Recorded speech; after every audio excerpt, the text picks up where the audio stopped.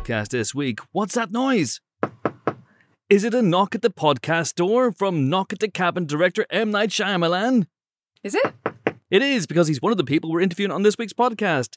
Plus, it's not all quiet on the Western front, because we talked to that film's star, Felix Kammerer, ahead of its showing at the BAFTAs this weekend. How exciting. Plus, the usual news and nonsense on the movie podcast that is tough on swearing, tough on the causes of swearing. That's right, motherfudgers. This is going to be a swearing-free podcast.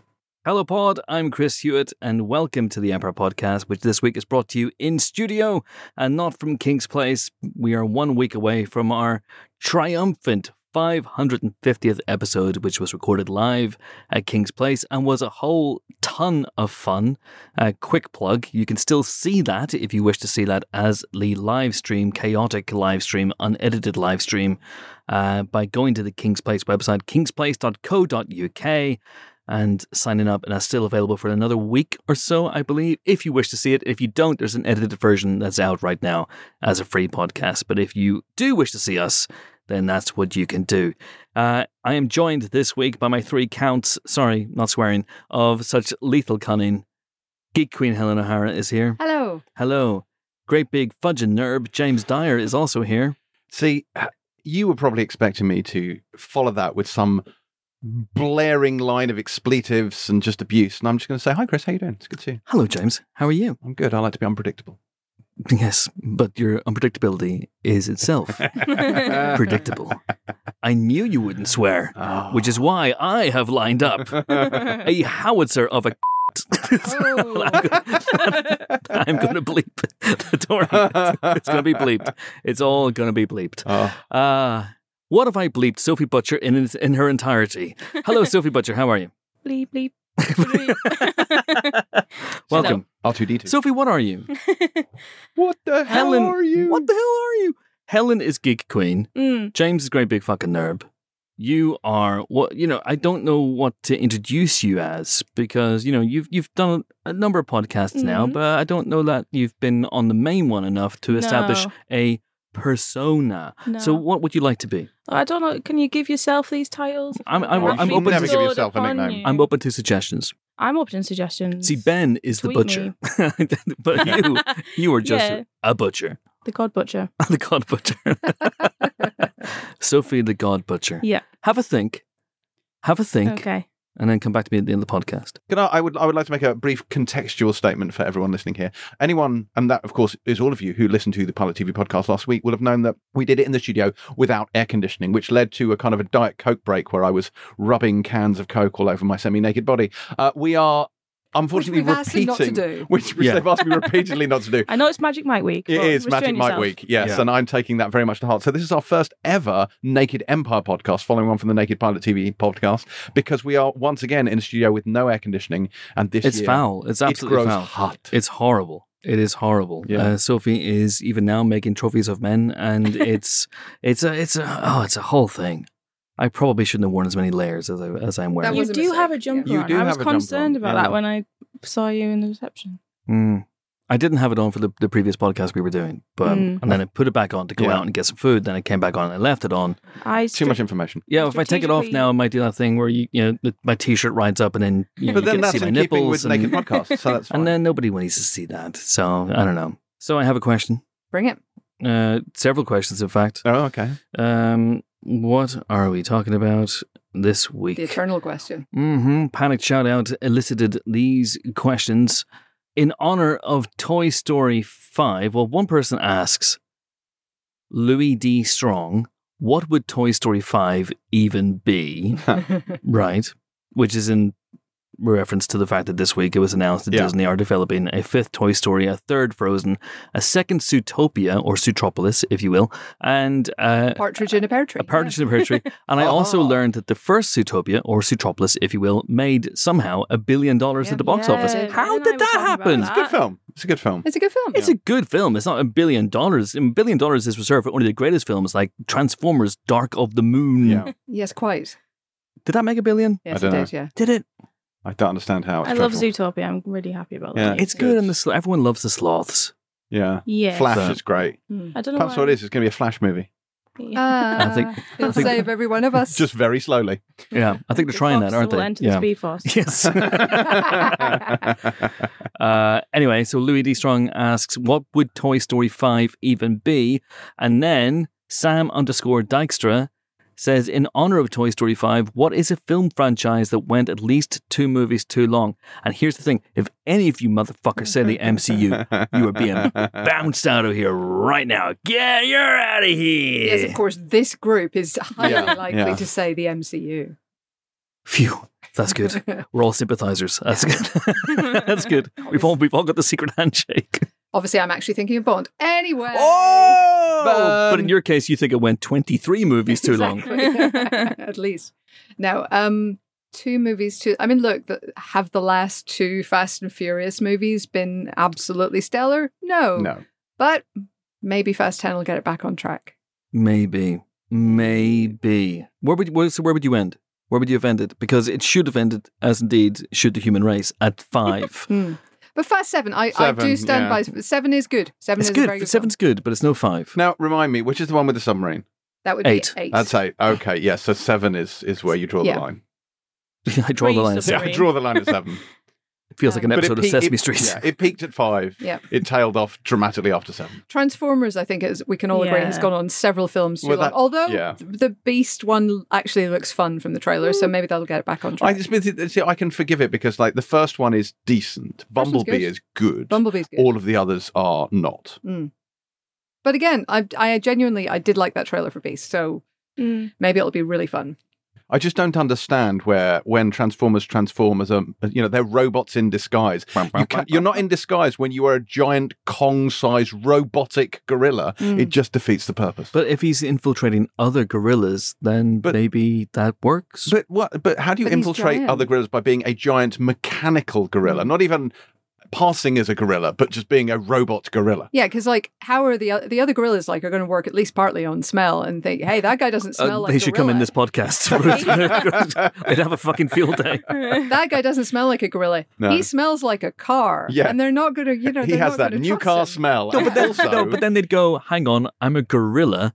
I don't know what a car is, let alone what They one might. smells like. There's like minor birds in the jungle that make the sound of And car major alarms. birds. Yay. Beep, beep, but 1 second. I just try harder, guys. Come on.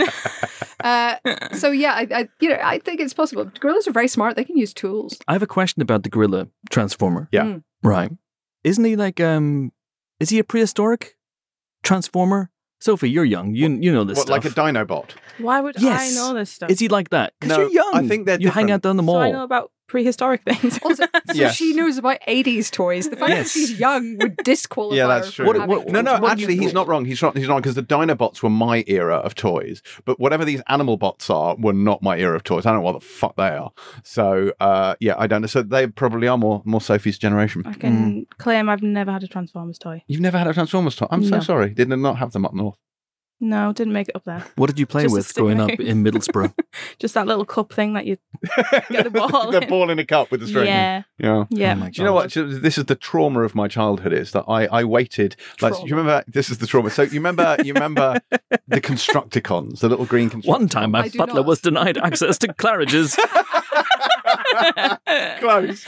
And the Constructicons all fit together to form Devastator. Yeah. Uh-huh. So he's the big one. And I used to go to the toy every Saturday. I would go down. I'd saved up my pocket money, and I'd go down to the toy shop every Saturday. Say, please, sir, has Devastator come in, sir? No, he hadn't. And this went on for months and Were you months until devastated? hey, that's exactly what happened. How come He never she came gets out. a hey and we get to do better? Yeah, that's fair. Actually. I mean, Because that was I'm new.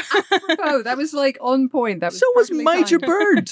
I don't think it was. I think it was. Anyway, sorry, but James. let me tell my heartrending story. So I wasn't able to get Devastator because It's he so never hot in here, came James. out over here. Like, well, certainly not during my childhood. It never came out over here. So in the end, that same pocket money, I finally conceded defeat, and I bought with that money 3 of the Dinobots. I bought Grimlock, I bought Sludge, and I bought Slag. You will be unsurprised to hear Slag's name has since been changed to something else. But Slag was the Triceratops, and he didn't like. Well, It was like Triceratops get around. Yeah.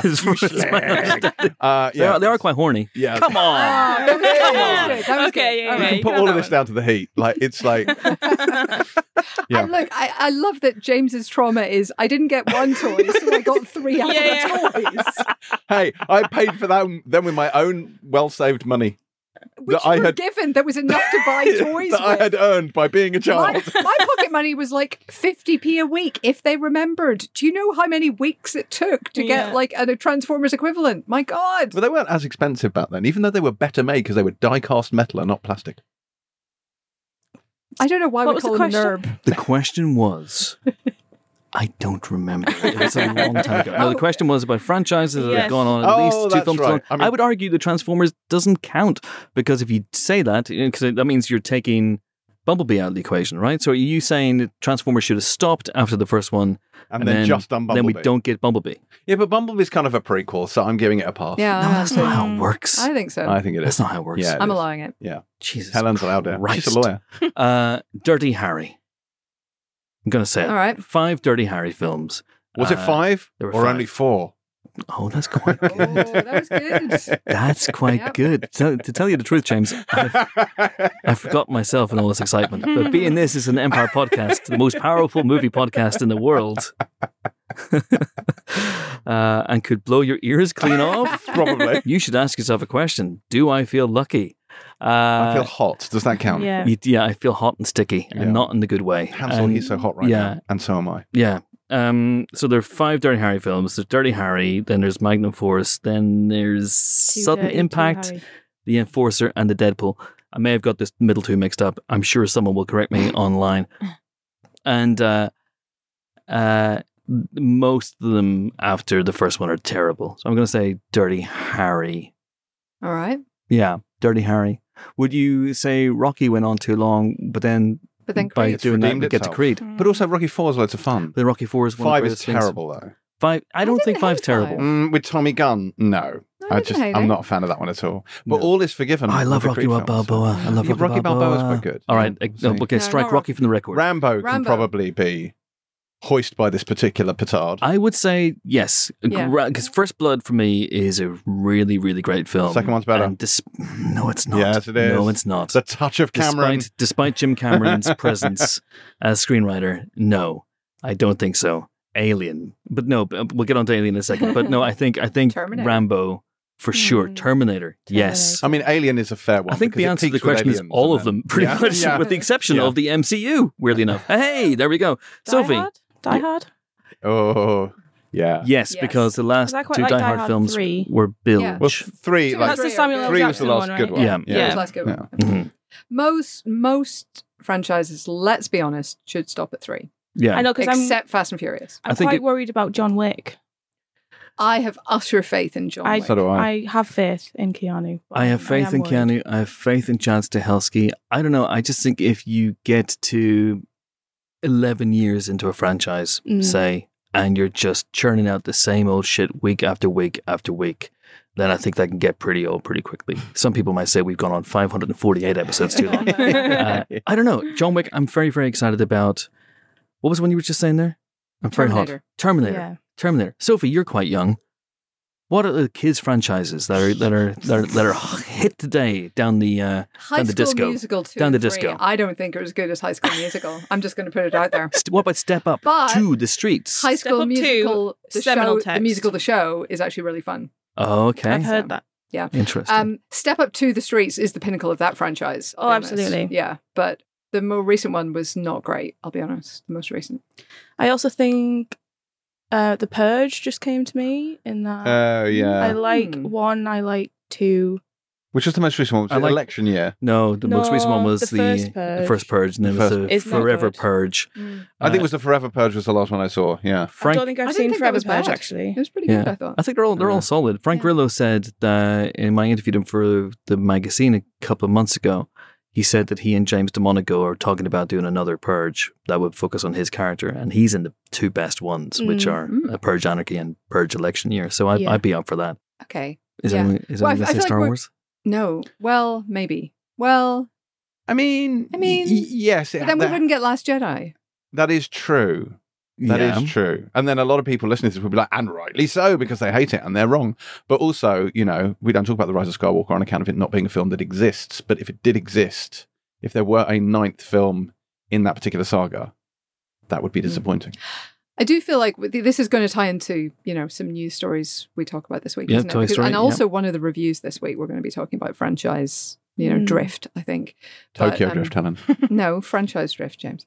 But in terms of these particular films, in terms of Toy Story, Zootropolisopia, and Frozen, you have to hope that while they come from very cynical, exec-driven decisions, like Disney also announced this week that it's laying off 7,000 people. Mm-hmm. So it's not a coincidence that they also announced sequels to $3 billion grossing franchises.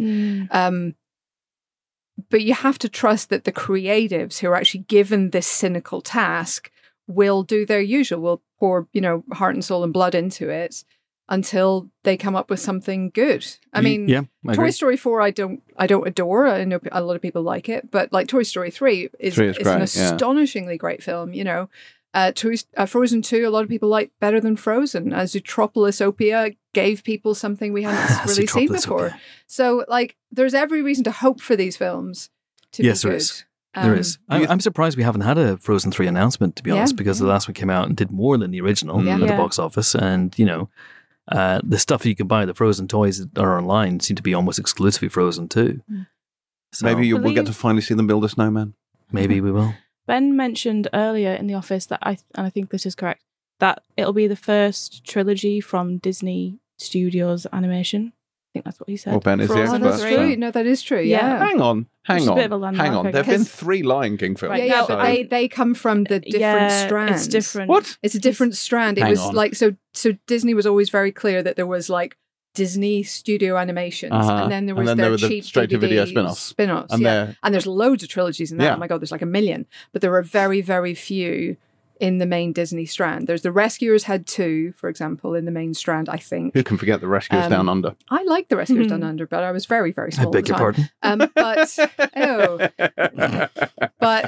yeah, I can't think of another 3, certainly. I think he's right. Everyone's looking at me. Ben's a Disney expert. Ben's a Disney expert. Is he? I'm not so sure about that. Hey, speaking of Disney, I saw The Princess and the Frog the other day. Isn't it great? Yeah. Showed it a little drinking game. She loved it. I was on set of that, as it were. Hang on, what? Were you? I got to go to Disney Animation Studios and see what they do there. Wow. That's very cool. Where, That's by exciting. the way, and this is something I always have to say, by the way, they had cool art on the wall for, there was something called King of the Elves, which has never come out, so it must have died on the drawing board. And they had art on the walls that was marked the Snow Queen, which became Frozen. Yes. This is the thing. Maybe I've been Mandela affected into submission with this, but I'm convinced that Frozen was announced as the Snow Queen, and then they changed the title along the way. There was a point where they denied that it had ever been called that, but it was. It might have been a working. I'm sure it was a working title, yeah. But it was that period where they basically, anytime they had a woman's name in the title, they changed all of them. After The Princess and the Frog underperformed at the box office, so Rapunzel becomes really Tangled. The Snow Queen becomes Frozen. So basically, if it was a woman's name in the title, they changed it to I didn't know word. that. Yeah, but somehow Wreck-It Ralph was still totally fine to go ahead with a character name in the title. Misogyny at the Mouse House. Their whole thing with Tangled was, well, it's more of a two-hander. It's not a thing. And I'm like, well, Wreck-It Ralph is a two-hander, if anything is. So are you going to change that to, Smashed? I mean, come on. So anyway, I still hold a grudge for that. I still hold a slight grudge. Grudged. Yeah. Grudged. The Helen O'Hara story. Helen's Disney film. So just real quick, I mean, I'm going to just quickly invert the question a little bit, because we've established that most, franchises go off the rails after a couple of, or at least have some dodgy entries and some, recover and they come back. What's the franchise that's been most consistent for you? And again, let's take the MCU off the discussion table for the time being. That is a given. Beyond That's that, safe. that's in the bank. Your bus fare money home. is safe. Yeah. Super smashing, lovely, great. What What accent is the that? fuck was that? If I hadn't already I broken my, feel like I should be offended, but I'm not sure. I feel everyone in the world should be offended. I don't know where that was meant to be. This is one of these things where that's me referencing Bullseye, having never ever watched Bullseye. Oh my God. So it's a vicarious impression. You're gorgeous. Anywho, what's the most consistent franchise? What's the one that holds its end up, so to speak? Well, I recently rewatched, for a reason I can't explain, the entire Hunger Games franchise. I watched the first one Those are recently. fucking great films. So that's four films? Three films? It's four. Four films needed to be three films. There is a point, and I mentioned this many times, there's a point in the first part of Mockingjay where there's like a 5-minute sequence where she is shining a red dot on a wall for a cat to chase it. It's like, you know that you are padding the runtime when you are just having a cat bat at a red dot on a wall. It's like, fuck. No, it's not 5 minutes. I'm sure it is. And 2, it has meaning. It may be 10 the story. Oh, it's the subtext. This is subtext. The cat is what? The cat is us? Like, what's the red dot? It's showing that she's a bit lost, right? Yeah, as It's is the showing franchise that she's at that making point. it dance. Like, she's having to Dance, dance. cats, dance. For President's... No, I'm not going into this. Yeah. The Hunger Games films are all really good. They were radicalising us long before Andor.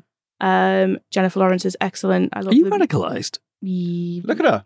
I mean, are we not all radicalized? She's a new at this radical. point? If you're in 2023 and you're not radicalized, I would suggest to you that you're not paying attention. I don't think I'm radicalised. I think you need to try harder. I'm chill. Dude, I beg you to read a newspaper. Yeah. Actually, I fucking hate newspapers.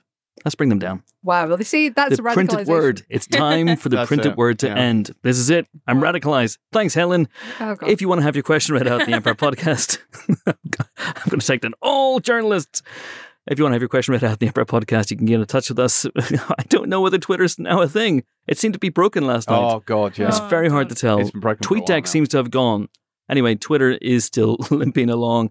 So if you can read any of my tweets or you can slide into my DMs, then I urge you strongly to do so with a question, and we'll consider it for next week's show. Or next week's show, even. The heat is destroying my mouth. It is so hot in here. Shall we have a guest? Let's do it, please. Yeah. Who do you want? Do you want M. Night Shyamalan, director of Knock at the Cabin? Yes. Or do you want Felix Kammerer, the star of All Quiet on the Western Front? I want to hear from Knight.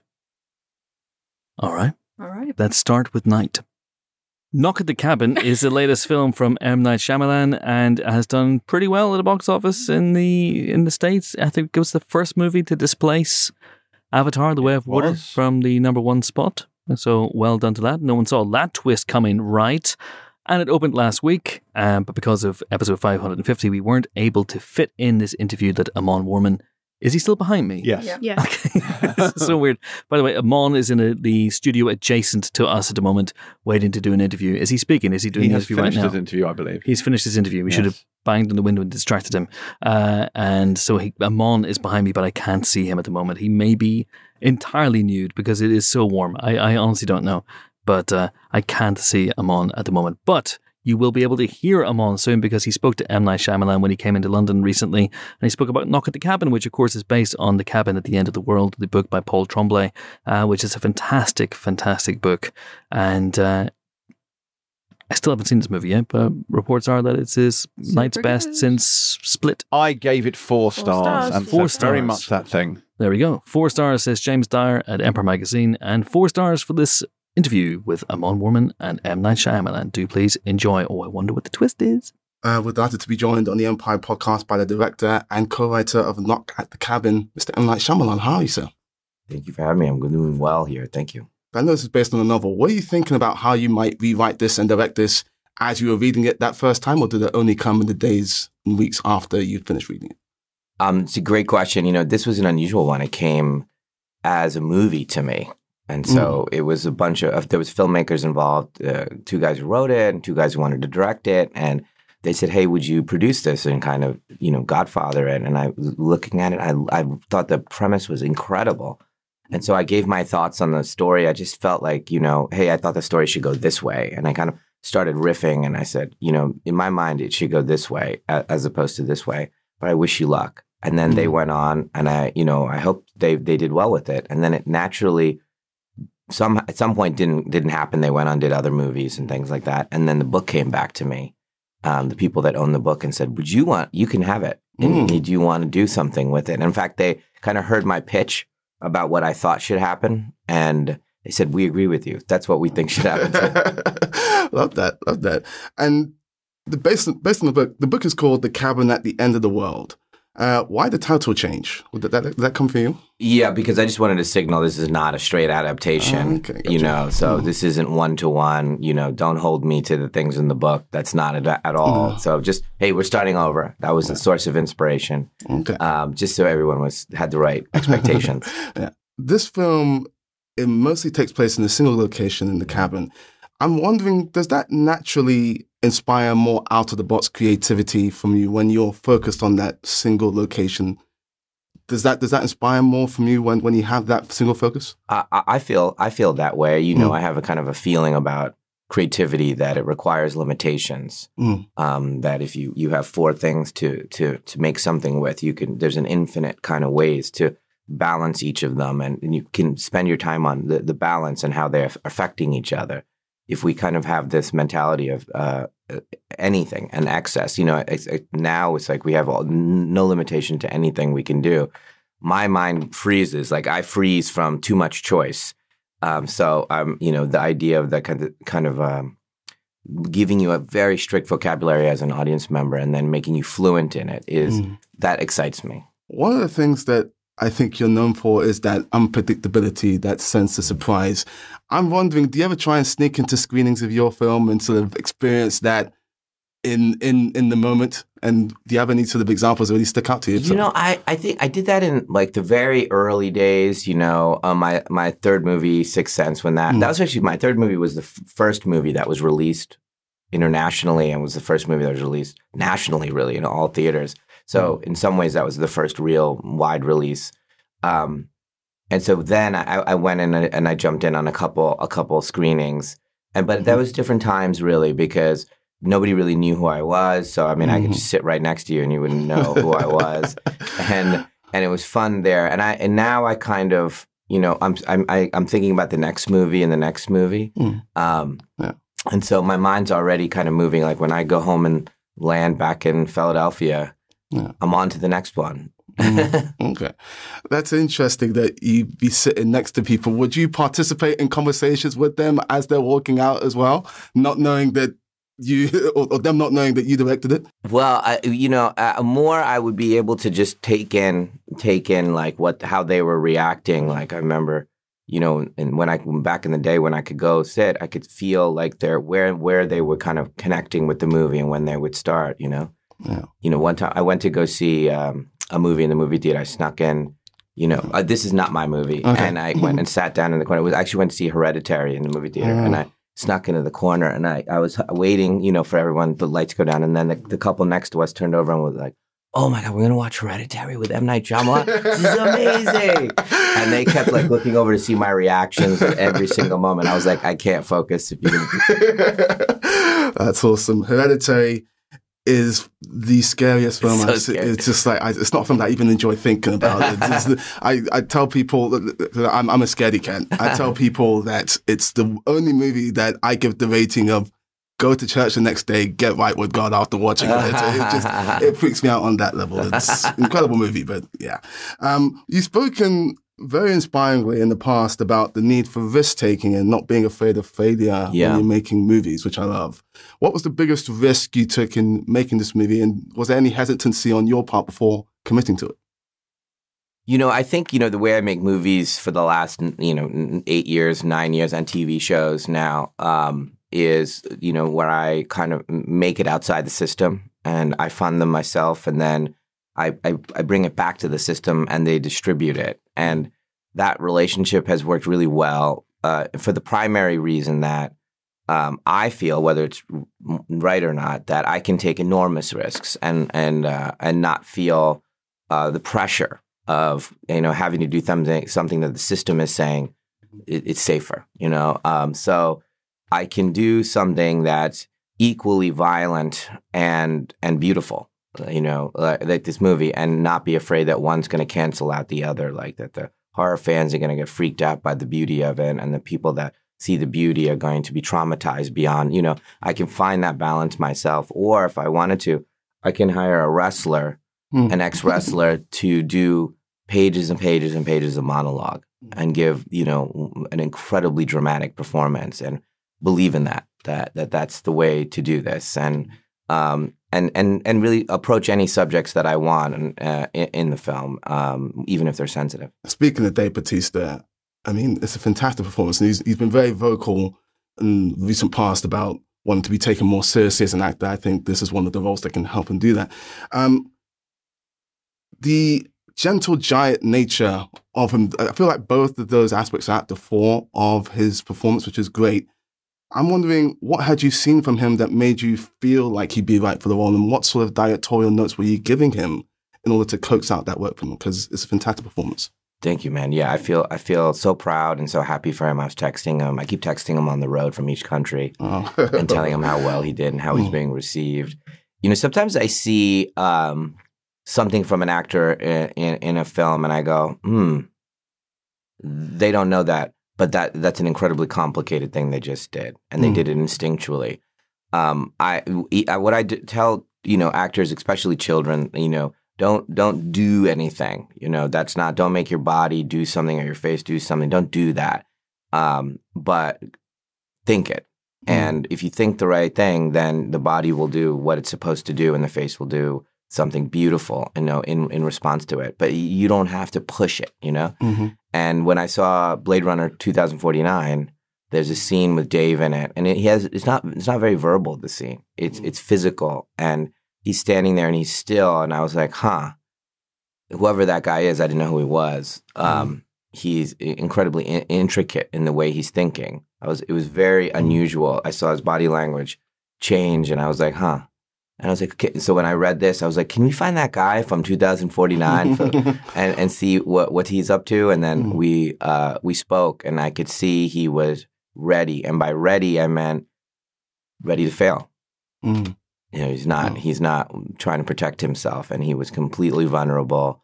So it's very easy, almost, like someone like a child, he was very easy to just talk about the character. And he's actually a very smart guy. So, talking about the nuance, he has a high EQ. He can feel himself when he's being inauthentic. It actually reminded me a little bit of some of your work with Bruce Willis in terms of that stillness, that acting. Do you see any similarities between them yourself? And what comes to mind when you think about your on-screen partnership with the great Bruce Willis?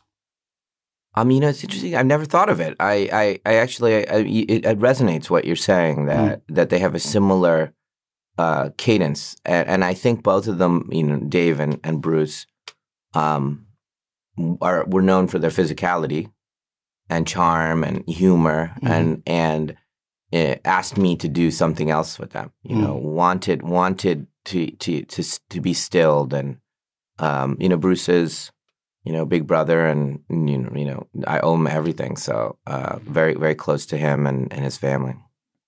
I know you like to work with new collaborators from film to film, and I wanted to ask about the composer, because I'm a huge film score, film music nut, and Herdis Stefánsdóttir, I think that's how you pronounce it. Yeah.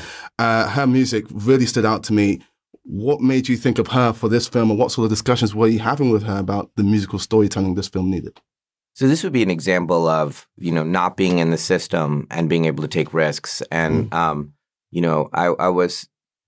I like to work with new collaborators to keep me, beginner again and to think new again. So I don't try to protect myself. And Herdis, who is a composer from Iceland, a young woman who's really, really talented but hasn't done much. And I heard her music from a TV show that she did. And I was like, this is really, really unique and interesting. And it just kind of felt like it spoke to me a little bit.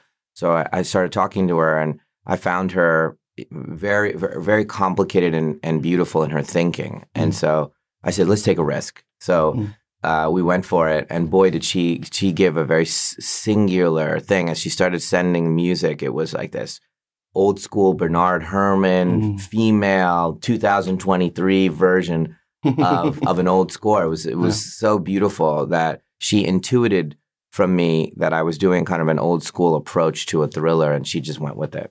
Final question for you. This is one very much for me because I'm a big NBA fan, as I know that you are as well. And I loved your tie-in promo that you did with James Harden by there. That was great. But it made me curious. Have you ever considered doing a basketball film? Yeah, of course. How close have you come to making one? I love basketball. Basketball is my other passion. So I have 2 ACL surgeries from basketball. I play all the time. My guys that I'm going to play with, they're going to kill me when I come back because I haven't been playing. I've been on the road. So it's not fair, by the way. They've been practicing and I've been in hotel rooms. It just, for me, is a meditation for me, playing basketball. I haven't thought of a kind of a thriller or something that's related to basketball, but I do enjoy any movies that are done on the subject. I'm just saying basketball, sports in general, but basketball is a sport that lends itself to twists. That's true. And, you're the guy who does twists. So I'm just saying it could work. And what would be a bigger twist than Philly winning the NBA Finals in the film? Well, I think that's kind of expected. That's going to be. I think you heard it here first. We're going to win the Super Bowl and the NBA championship this year. Wow. Yeah, back to back. That's big talk. I wish you well. I'm not sure that's going to happen, especially in basketball. I wish you well. Now you're going to have to play this interview back. I'll eat my words happily if it comes to pass. M. Night, thank you so much for your time. Thank you, brother. pleasure. Thank you. Okay, that was M. Night Shyamalan talking to Amon Warman, and Knock at the Cabin is out right now in all good, evil, and not virtual cinemas. Shall we talk about movie news? So we talked a little bit about the Disney announcements, we did, yes. The likes of Frozen 3, which, as I say, I'm surprised it's taken them so long to get round to this. So Tropolobia is 2, and a 5th Toy Story. The 5th Toy Story is the one that seems to have had people on Twitter kind of rolling their eyes a little bit. Well, so the 4th Toy Story was incredibly boring, so I think that's very right. harsh. It was okay. If it was just a film, you might have been like, that was a really good film. But compared to the 3 pretty much perfect Toy Stories that preceded it, it was okay. Here's a controversial statement. I'm not that wild about Toy Story 1. That is not just controversial. That's just stupid. I don't know why. And I think I was at the time, but I've gone properly off Toy Story 1, and now I'm all about Toy Story 3. I mean, look, no argument with Toy Story 3, but you're still wrong. Fair enough. It's I rewatched Toy Story 1 before Lightyear, and it's very thin, like it's very light. It is. There's not a lot to it, and that was like a real key film from my childhood. I think I remember it being bigger and amazing, and I watched it and I was like, this is lovely, but it's quite... Do you know what? It's sort of smaller in scale than I remember. I think. Yeah, that's the first film I remember going to see and think, look, they've made this whole film with the CGIs. Yeah. And being all like, oh, this is so clever. Well, I mean, it was. Yeah. But it's also a great piece of storytelling. I'm surprised that you would disavow that one in particular, given the screenwriter thereon. It does pain me. It does pain me. There we go. But no, I think they're all great. Look, do we need a 5th Toy Story on paper? No. But do I hope that studio will come up with something extraordinary that justifies its existence? Abso-frickin-lutely. Mm-hmm. So I'm still very, very optimistic for it. Frozen kind of feels like, given it is a fantasy, it feels like a trilogy is the classic fantasy structure. It feels like it should be almost a trilogy. And that makes sense to me. That the last film's ending did not feel like a very definitive ending to me, actually. So I'm totally here for a 3rd Frozen. I think that makes a sort of weird sense. And more Zootropolotopius, yeah, cool, because, those are fun characters. They have a lot of good jokes. If they can kind of keep up the quality, then fine. And it has a foxy leading man. So. And it does have a very foxy leading man, one of the sort of disturbingly sexy foxes of animation, along with Robin Hood. So, it's fine that they're doing all these things. I do beg Hollywood, please, to also make some freaking original material, because you cannot just rely on, recycling stuff that you already know that we love. Please, for the love of God. Zootopiopolis is original material. But it's not anymore. It's a lesson to be learned. Yeah, absolutely. And it made $1 billion, and now you are making a sequel to it. See what can happen with original films. I mean, they kind of dumped Lightyear and Strange Worlds to an extent. They didn't feel like, big events that people had to go and see. Yeah. I think that the tactic of putting everything on Disney Plus quite so quickly created an expectation that there was no need to go to the cinema for those films because you'd see them in a minute anyway, and it really, really hurt the box office. But that doesn't have to be the case with every original film. For the love of God, give us original films too. Feels like more of an acute problem with children's film as well, that streaming thing, because it's so much more expensive to take kids to the cinema because the volume of people you're more likely taking you at the time of course, is very, very pricey. And the Disney subscription is, a lot cheaper by comparison. But I think, that's also why, kids' films make so much money. That's why there's been so many Minions. That's why, very mildest of spoilers, but in Puss in Boots, there are suggestions that another Shrek might be on the horizon. That's God help us all. Honestly, it's still a potent brand name. I don't want to spoil Puss in Boots: The Last Wish, but I had a weird little tingle of warmth towards the end of that movie. At that suggestion, which completely and utterly took me by surprise. It was just like, oh wow, yeah, I'd quite like to see those characters again. I'd quite like to see another Shrek. That'd be great. And Puss in Boots is a really, really great film. But also the DreamWorks animation logo now, is a kind of trawl through all their major characters, and it ends with Shrek and Fiona and Donkey. And so I think they're very much going, this franchise, which began the whole thing, is very, very much at the forefront of our thoughts. I'd watch a Donkey and Dragon film, but I don't need Shrek again. I'd watch a Shrek film. Those films were huge for me when they came out. I'm always here for Shrek. I'll obviously watch it, but it's not my personal favourite. More How to Train Your Dragon. Hurrah! Yes. Apparently there's a How to Train Your Dragon live action. Is there? Being talked about. Yeah, but I believe there was a hiccup. Hey! Oh, that was that good. joke was too toothless. Oh, hey. Moving on. Anyway, yes. To conclude, more original films, please, Hollywood. Yes. I Know What You Did Last Summer 3 is currently being developed in shocking and unexpected Hewitt news. Jennifer Love Hewitt and Freddie Prinze Jr. Are in talks to reprise their characters, and we all can remember what they were called from the first two I Know What You Did Last Summer movies. I Know What You Did Last Summer, and I Still Know What You Did Last Summer. What's it going to be now? I Know What You Did 20 years ago. Apparently there was a third one, but I never saw it, but it didn't have those two in it. So I vaguely remember what you did last summer. Yeah, nowadays it will be. It's like, I can't remember what I did yesterday, let alone what I did last summer. And admittedly, if I had run over a fisherman and then he'd come back and killed all my friends, it might stick in the memory. It might lodge. So we mentioned Freddie Prinze Jr., who is obviously married to Sarah Michelle Gellar, who is in Wolfpack, which is a new show, which is on Paramount Plus. There is genuinely a thing in that where a bunch of kids on a school bus get killed by werewolves while there's a forest fire going on, don't ask. And then one of the kids goes back to her dad, and they then have an argument about swearing. And at no point does she think to mention the first thing that should have been on her mind, which is, oh, by the way, Dad, I just watched my entire class get killed by werewolves. Doesn't even factor in. They just talk about swearing. That does seem a little odd. It's insane. It's what a bunch of muddy funsters. Insane. It is insane.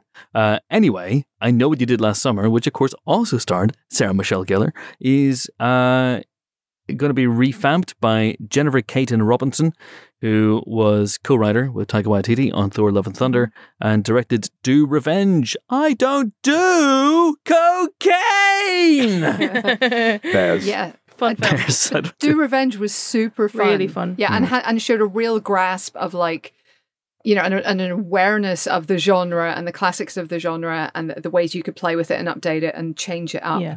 And so if she can bring that to, let's be honest, a mid-tier slasher, then I think there's a lot of fun to be had here. Because I think this is something we've talked about before, right? If you're going to reboot something, don't reboot remake the nailed on classics.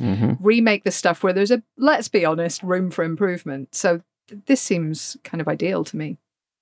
Anyone else got any other bits of movie news that you want to talk about? I mean, there is a metric shit ton of TV news, but I will be saving that for the other podcast. Oh, please do. Please. I am most interested in the rom-com that's going to star Andy Samberg and Jean Smart.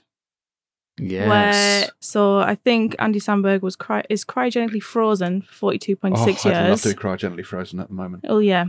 And then wakes up to find his girlfriend is obviously 42 years older.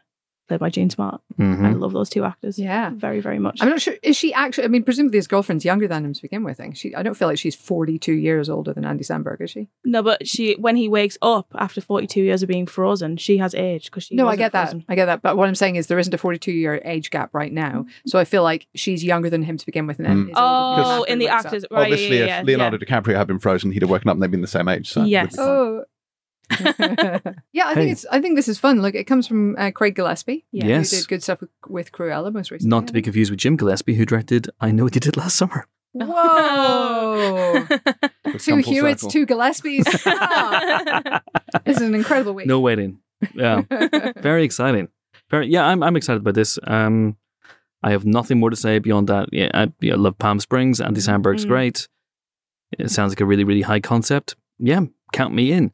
And also, I'd be intrigued to see where you guys come down on this, because count me in, speaking of high concept comedies, for Strays, which is the brand new movie in which Will Ferrell and Jamie Foxx foist two lovable stray dogs who have to travel across the country to be reunited with Will Ferrell's owner, played by Will Forte. And it's all lovely and, heartwarming, but this is absolutely batshit insane R-rated nonsense.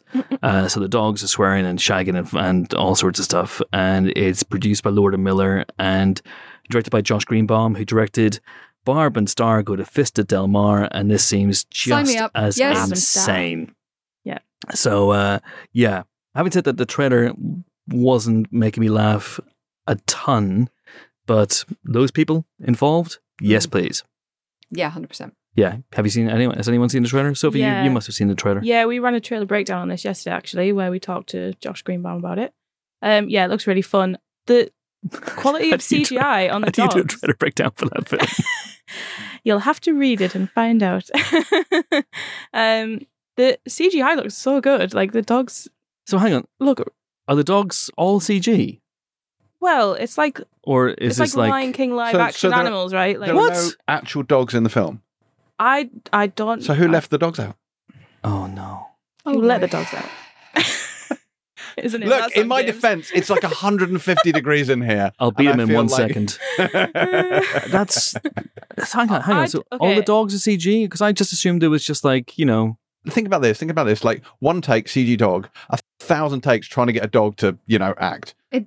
One take is super reductive for CG dogs. That's my understanding. My understanding is the visual effects people, they press the dog-shaped button and a CG God. dog appears on the screen. That's what happens. you're barking, mate. You don't understand how much every single VFX artist listening to this just cringe.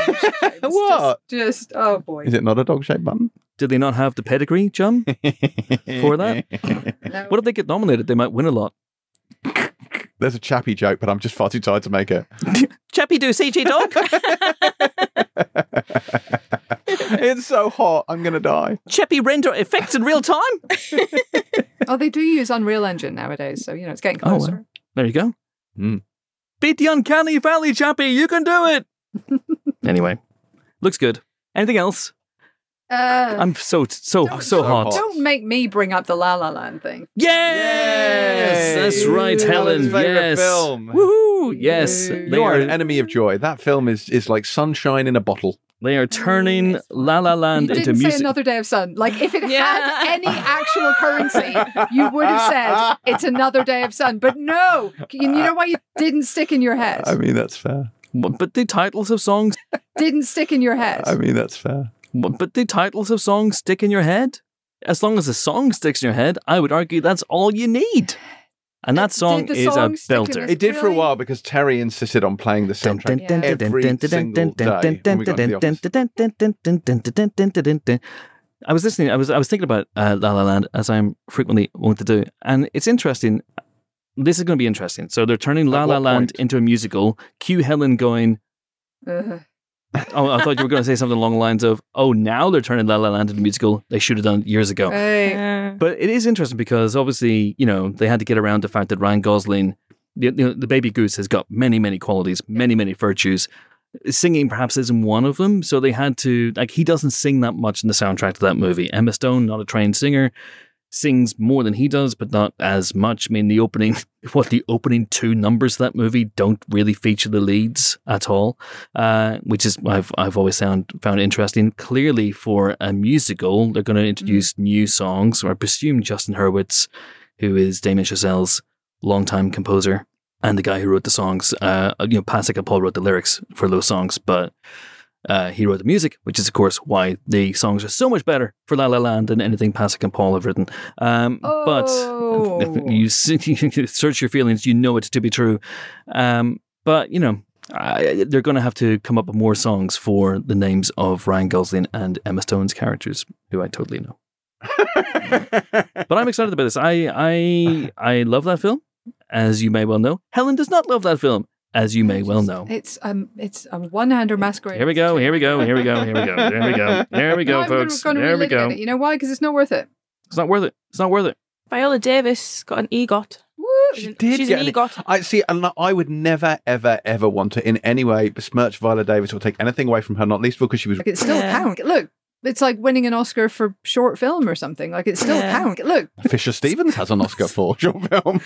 This is amazing. So I'm looking at the EGOT page on Wikipedia. EGOT male. The EGOT... You've just found where it came from. Yes, it's amazing. The EGOT acronym was coined by actor Philip Michael Thomas in late 1984 when his role on the new hit show Miami Vice brought him instant fame, and he stated a desire to achieve the EGOT within 5 years. Thomas has never been nominated for any of the 4 awards. Is the very next sentence? Oh man, that is cruel. That is so cruel. Anyway, there have been, she's the 18th, I believe. Mm-hmm. Yep. The 18th EGOTer. Let's have a little impromptu quiz. I really enjoy these impromptu quizzes on the Empire podcast. God. I'm going to be terrible at this. Can anyone name any of the other EGOTers? John Legend. Whoopi Correct. Goldberg. Jennifer Hudson. I suspect Helen has read up on this and has an unfair advantage. I have in the past read the list, if that's what you want. Uh-huh. I think Miranda's still one short. What, from the BBC sitcom? No. Oh, Lin-Manuel Miranda. Pilot TV humour, how I enjoy it. Oh, That's not cinematic TV. You wouldn't give that the time of day. No, Miranda. Linny Manny is not He's one short. on the list. He's one short, the loser. Perhaps if he released an audiobook, he could get it. Perhaps if he didn't throw away his shot. If he was in the room where it happened. Is it the Grammy that he shot? Sorry? Is it the Grammy that he shot? That's an accurate reference. Is it the Grammy that he should? Like no, Lin-Manuel, it's the Oscar. It's the Oscar. that he shot. Okay. Yeah. It's- He's got everything else. Yeah, he's got everything else. All right. Oh, All right. Helen Mirren is a Grammy short. I actually genuinely suggested to her that she should do an audiobook. She countered with a rap album one time. And you were saying Women versus Hollywood is available, Helen Mirren. It's already read by Helen. I did that, yeah. I know, but you know. Yeah, honestly, if Helen Mirren wanted to do it, I would let her. Yeah. She is in many ways a better Helen. Yeah, I'm not going to argue with that. It's like saying James Cameron is a better James. It's like, duh. is he no? I mean, yes. All right. So I'll give you some, put you out of your misery and the listeners as well. So going backwards in order of EGOTery, Viola Davis, Jennifer Hudson, Alan Menken, Yeah, I've said all 3 of these. John Legend, I said all 4 of those. Tim Rice, Yes. and Andrew Lloyd Webber. Uh-huh. Of course, they go hand in hand, don't they? Robert Lopez. Yeah. Because of Frozen, Mhm. mostly. And Book of Mormon. And Book of Mormon, but Yeah. mostly Frozen. But yeah, that's interesting. Scott Rudin, Whoopi Goldberg, Said it. Mike Nichols, Oh, I forgot. I just read the Mm. book as well. It's a fantastic book. Mike Mel Nichols' biography. Brooks. Yes, deserved. Congratulations if anyone knows who this person is. Jonathan Tunick. American orchestrator, musical director, and composer Jonathan Tunick, born 1938, received his 4th distinct award in 1997. Between 1977 and 1997, Tunick received a total of 4 awards. He won Academy Award for the Best Music, Best Score for A Little Night Music. He won an Emmy for Outstanding Achievement in Music Direction for Night of 100 Stars in 1982. He won Best Instrumental Arrangement, Accompanying Vocals. My God, the categories at the Grammys are ridiculous. Also, like, I don't understand. Like, there's album of the year and record of the year, right? I mean, it's nonsense. It's a nonsense. Yeah, because Lizzo won one and Harry Styles won the other, and Beyonce won neither. And Sophie, you're a young person. What is the difference? I don't know the difference. I'm not up on the Letting Grammys. down your whole generation. Yeah, not up with the grammar of the Grammys. But like Ben, well, yeah, Ben's more into music weirdness. than me. Do you remember the Simpsons made fun of this? When Homer so many Homer categories. when Homer won Best Barbershop Quartet or whatever. Yeah. And he tips the bellhop his Grammy. Oh, a Grammy, and throws it away. Yeah. You know. Because there's so many Grammy categories. Yeah. categories. Frankly, none of us have any Grammys, and we are letting the side down. We should have Grammys by now. Marvin Hamlish, Audrey Hepburn, John Gielgud, Rita Moreno, Helen Hayes, Yep. not O'Hara, Give it and time. Richard A lot of time. Rogers You got the audiobook already. of Rogers and Hammerstein fame. So there you go. The man who co-wrote You'll Never Walk Alone was the very first EGOTer, and as Denzel might say, EGOT game. Would he though? He would. He believe me. Trust me. If I know Denzel like I think I know Denzel, he would say EGOT game. So well done to Viola Davis. Yay! Woo! Applause, woo. Very, very, very well deserved. Yeah, I'm so hot and tired I can't even be bothered applauding. I think that's it for movie news, unless there's anything else. let's move on. Earth's being consumed in a fireball. Yes, please. Genuinely, I feel like the elk in knowing Bring it at on. this point. Yes, bring it on. All right, time for our second and final guest this week, and it is Felix Kammerer, who is the Austrian star of the BAFTA and Oscar-nominated movie All Quiet on the Western Front, which is a German language adaptation of the classic novel and set in the trenches of World War I, and it is a eviscerating look at war. Apparently, war not great. What is it good for? What is it good for? Absolutely nothing. nothing. War, it's not fantastic. So Felix is in town at the moment right now because the interview happened today. I was there for it. I pressed record on this. Ian Freer went along and talked to Felix Kammerer, and they had a good old chat about that movie, which is up for Best Picture at the BAFTAs. In fact, has more nominations this week than any other film in the BAFTAs, 14 of them. Whether it wins or not remains to be seen, but we shall see. Here is Felix Kammerer. Do please enjoy. Felix Kammerer, welcome to the Empire Podcast. How are you? Thank you. I'm fine. How are you? Bro, I'm very well, thank you. We're here to talk all things All Quiet on the Western Front, which is up for 14 BAFTA nominations, 9 Oscar nominations. How do you feel about awards? Do you see the sense in awards? How do you feel about them? It's first of all, it's really just it's unbelievable. This has been my very first time working on a movie and being in front of a camera. So it's all new to me. This whole industry, way of working, the production, and now to see this movie, my first baby, to see it grow to this extent, to this proportion of all these nominations and awards, it already won. It's abnormous. Yeah. I can't really understand what's happening. It's weird. I mean, the character's journey. Paul Baumer's your character, and he's a kind of rookie recruit who's sent to the front line, and that's at the Western Front. And that's just an amazing arc for a character, isn't it? To start as this young innocent, and then to end up where he ends up, giving it away. As a first thing to do, that's amazing, isn't it? That's just a real stretch. It is. Luckily, so I'm used to work in theater. Yeah, and that's pretty much the same. You always prepare for a very long arc, a very long journey of a character. The difference is in theater, you play it from beginning to end. Yeah. There's no interruption. Yeah. And I think that might have helped me in preparing for this character, because it was like playing a theater play, just in a lot of different pieces all around. I read that you have an Excel spreadsheet of your characters, where your character is on their journey. So tell me about that, because you don't shoot a film in order, do you? You shoot a film out of order. Yes. So I think one of the very first scenes you shot was in the courtyard. I think it was that day 4, I think. Yes, exactly. Yeah. And then that's towards the end of the film where you've had the journey. Yeah. So how was that process? And tell me about your spreadsheet. I knew very early in the preparation time that I had to come up with a system because, like I said, I don't know how to work unchronologically. Yeah. And maybe out of despair, I came up with this with this Excel system because I'm quite logic. I like working in a maybe even mathematical way. Yeah. And then I came up with a system of this Excel spreadsheet that it has different categories connected to each scene, and each category has different levels of energy. Okay. And in the end, when you put a number of energy to each category and to each scene, you come up with somehow a graph of the development of the character. Okay.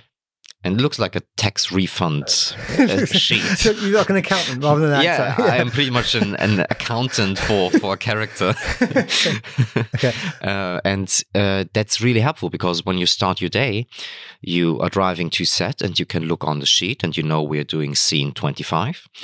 And the different categories and levels of energy are at this and this stage. And then you can just turn your little knobs of your machine and get going. So what do you remember as a scene that was a 10 or an 11, whatever the high point of it is? What scene do you remember as being that? So the different on the main sheet, my main working sheet, it was the categories were will or urge to kill, fear of death. Okay. And there was another category for pulse. And the pulse was the number, the real pulse number. So it went from, I think, 30 or 40 up to 180 or 200.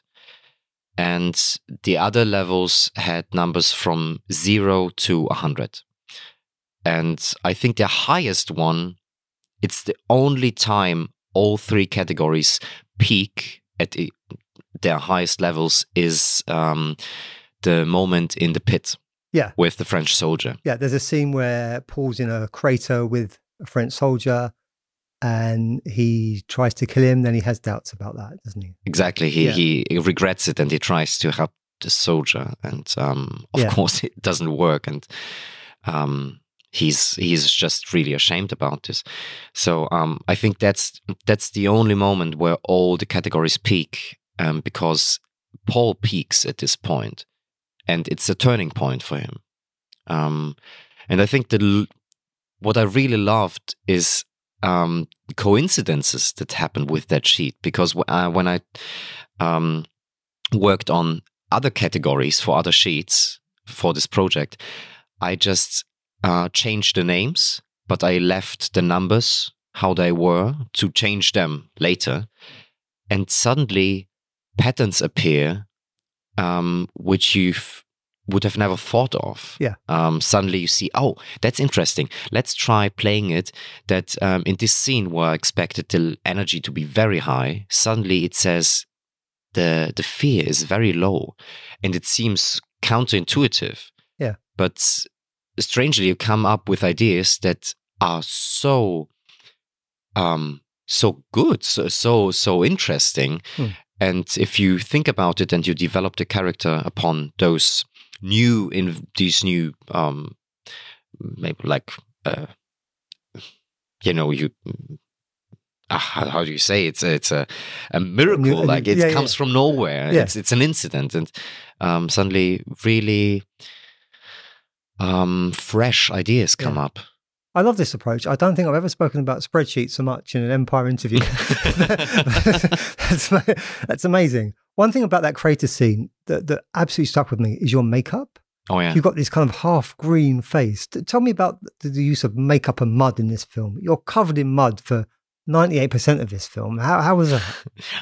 It's funny that you mention this moment right away, because it's actually, I think, the one makeup moment that was unintentionally. Okay. So we shot this scene for 2 days and 2 complete days, which was a very long time because we had quite a hustle. We had not a lot of time to shoot the movie, and 2 complete days for a scene with just 2 people in it. Yeah. It was really it was a journey. And so the director, Edward Berger, on the very first day, I think it was the second setup we shot, he told me to really hide. It was the moment when Paul dives into this crater and he tries to hide from the French soldiers that are running around him. And he really tries to hide, and I pressed my face into the mud to hide. And it was real mud, and it was real water and real stones. And after another 4 hours or 5 hours of shooting, this elephant skin appeared. Yeah. And we really loved that. We loved the look of this two-faced character, which is like a symbol for this moment. Okay. It's the two-faced guy, it's the shame, but at the same time, it's you have guilt and urge to kill, and he's pushed between his points of view. He needs to kill, but he doesn't want to. Yeah. He's forced to, but at some point, something in him drives him there. Yeah. So the 2 faces were a really good embodiment of this inner moment. Yeah. So on the next day, I came to the makeup truck, and I saw the faces of the people there, and they were just in panic because they saw the pictures from the day before. So they got the continuity pictures. Of course, they needed to recreate it, but they did not know how. And they tried with glue and makeup, and in the end, it just didn't work out. So we had to come. They brought little buckets with mud and earth and water from the set, from the actual battlefield, and just punched it in my face. You didn't try just pushing your face in the ground again. Just try to do the same again. We should have tried that. Maybe that's do my own breakdown. And it just looks, just as a shoot, it looks hellish. How was it? Really super tough. It looks it. It was, yeah. I mean, I could tell 1,000 stories, but in the end, it really was just what you see. We had about, I think, just between 4 and 6 degrees Celsius every day. It was wet every day. If it was dry for one day, they came with huge hoses and made everything wet again. Those uniforms are wool, aren't they? They're heavy uniforms, aren't they? It's unbelievable. They are made of felt. Right. The original material, and they are the original cuts. So it's all original, more or less, and you have the equipment that's made of metal, and you have a real steel helmet, and the costume sucks up the water, and the mud sticks to it, and the boots fill up with water. After the shooting day, we could just pour the water out of our shoes, our boots. Boots, yeah. And so in the end, I think after it was after the first week of shooting, we weighed the costumes, and they weighed about 90 pounds. And then you realize you're running around for 16 hours a day with 90 pounds of costume on your shoulders, knee deep in the mud. And then you're trying to act. Isn't it a thing with movies that you have millions of the same costume? You must have tons of uniforms. Like, our costume designer, Lizzie Christel, she told me just for Paul, I think it was around 25 different costumes in different stages. So you start with the clean, very neat one, and you end with the absolutely broken down ones. And in between, you have a lot of different stages. And of course, you have the ones with frost on it, because obviously there was no frost on us because it would have melted. But you have ones with frost on it, that ones that have blood on it, that ones that have mud on it. Then you have the very clean ones, and you're lucky for a day, and then you go back to the mud again. They're the good days, aren't they? When you have the clean uniform. I think that was one of the most beautiful day when we were shooting the school scenes. Just everyone was looking like in Peaky Blinders, very cool, stylish. Yeah. It was dry. It was quite warm. And on the next day, go back to the mud. Yeah. Also, you're only getting like 3 or 4 hours of sleep at night. Oh, yeah. Was that just because it was so long days, or that was like panic about what was happening? What was happening? It's mostly just the shooting schedule, because you shoot for about 16 hours a day. And you have to go back home again too. It took about an hour to go from set to the place where we were living. And so you arrive home, I think about 9 o'clock in the evening, maybe 10. Yeah. And then you can't just go to bed. You really can't. It's like after performance. You need to cool down and to, reflect on what has happened on that day. And most of the days were quite hard, so emotionally. So you really have to deal with what just happened, and you also want to prepare for the next day, because maybe something you did today will change the way you're acting the next day. Yeah. So it's a fluid system, and you have to adapt to that. And then you go to sleep maybe at 11, 12. And the next morning, you are picked up at 4 o'clock in the morning. 4:30 to be in makeup at 5:30, because you want to start shooting at sunrise. And then you do it all over again for 3.5 months. Man alive. When Steven Soderbergh won the Palme d'Or Award for his very first film, Sex, Lies and Videotape. Yeah. And he said, well, it's all downhill from here. And I wondered when you're thinking about what's next, is it difficult? How are you going to top this? Where does it go from here? It's tough, isn't it? Oh, please don't ask me. I really don't know. I have no idea. But luckily, I'm not aiming for awards. No. And I'm not aiming for recognition or fame. And that it feels so relaxing to know I'm just about good projects. And when friends ask me, so what project could you possibly do after that one? Because the next one can only be smaller or different, or, the experience of the very first project will never be reappeared, will never be the same. So I don't care. I just want to do good projects. And if it's a very, very small independent project, so it will be. But if it's a good one and I'm in for it, there's no problem with that. Yeah. That's the other thing. The great thing about awards is that they shine a light on the movie, don't they? That's the great thing, because really, if you win, it doesn't make the film any better. If you lose, it doesn't make the film any worse. Yeah, exactly. So it's just nice that it's just got its time in the sun, and that so many more people will have watched it because of those nominations. Yeah, that's fair. It's like it's always in the top 10 in Netflix these days, and that's lovely for a 2.5-hour German film. Yeah, it absolutely is, and it's especially what I always have to think of is the huge honor and the miracle that this movie is the very first German movie ever to be nominated for a Best Picture at the Oscars, and that's something I think that can't be topped for us, and that's the biggest gift. Yeah, and so you kind of had a background in theatre. When did you love movies? Did you grow up loving movies and watching movies, or are you a theatre person? I'm really much a theatre person, but I have started loving movies and making movies just over the last 2.5 years. Right. So that's probably something I want to start going on now. Good, in the future. I read somewhere that you were planning to go back to theatre, and my advice is don't stay with film. Well, film is much more exciting than theatre. So please, for the love of cinema, stay in film. I will have a thought about it. Yeah.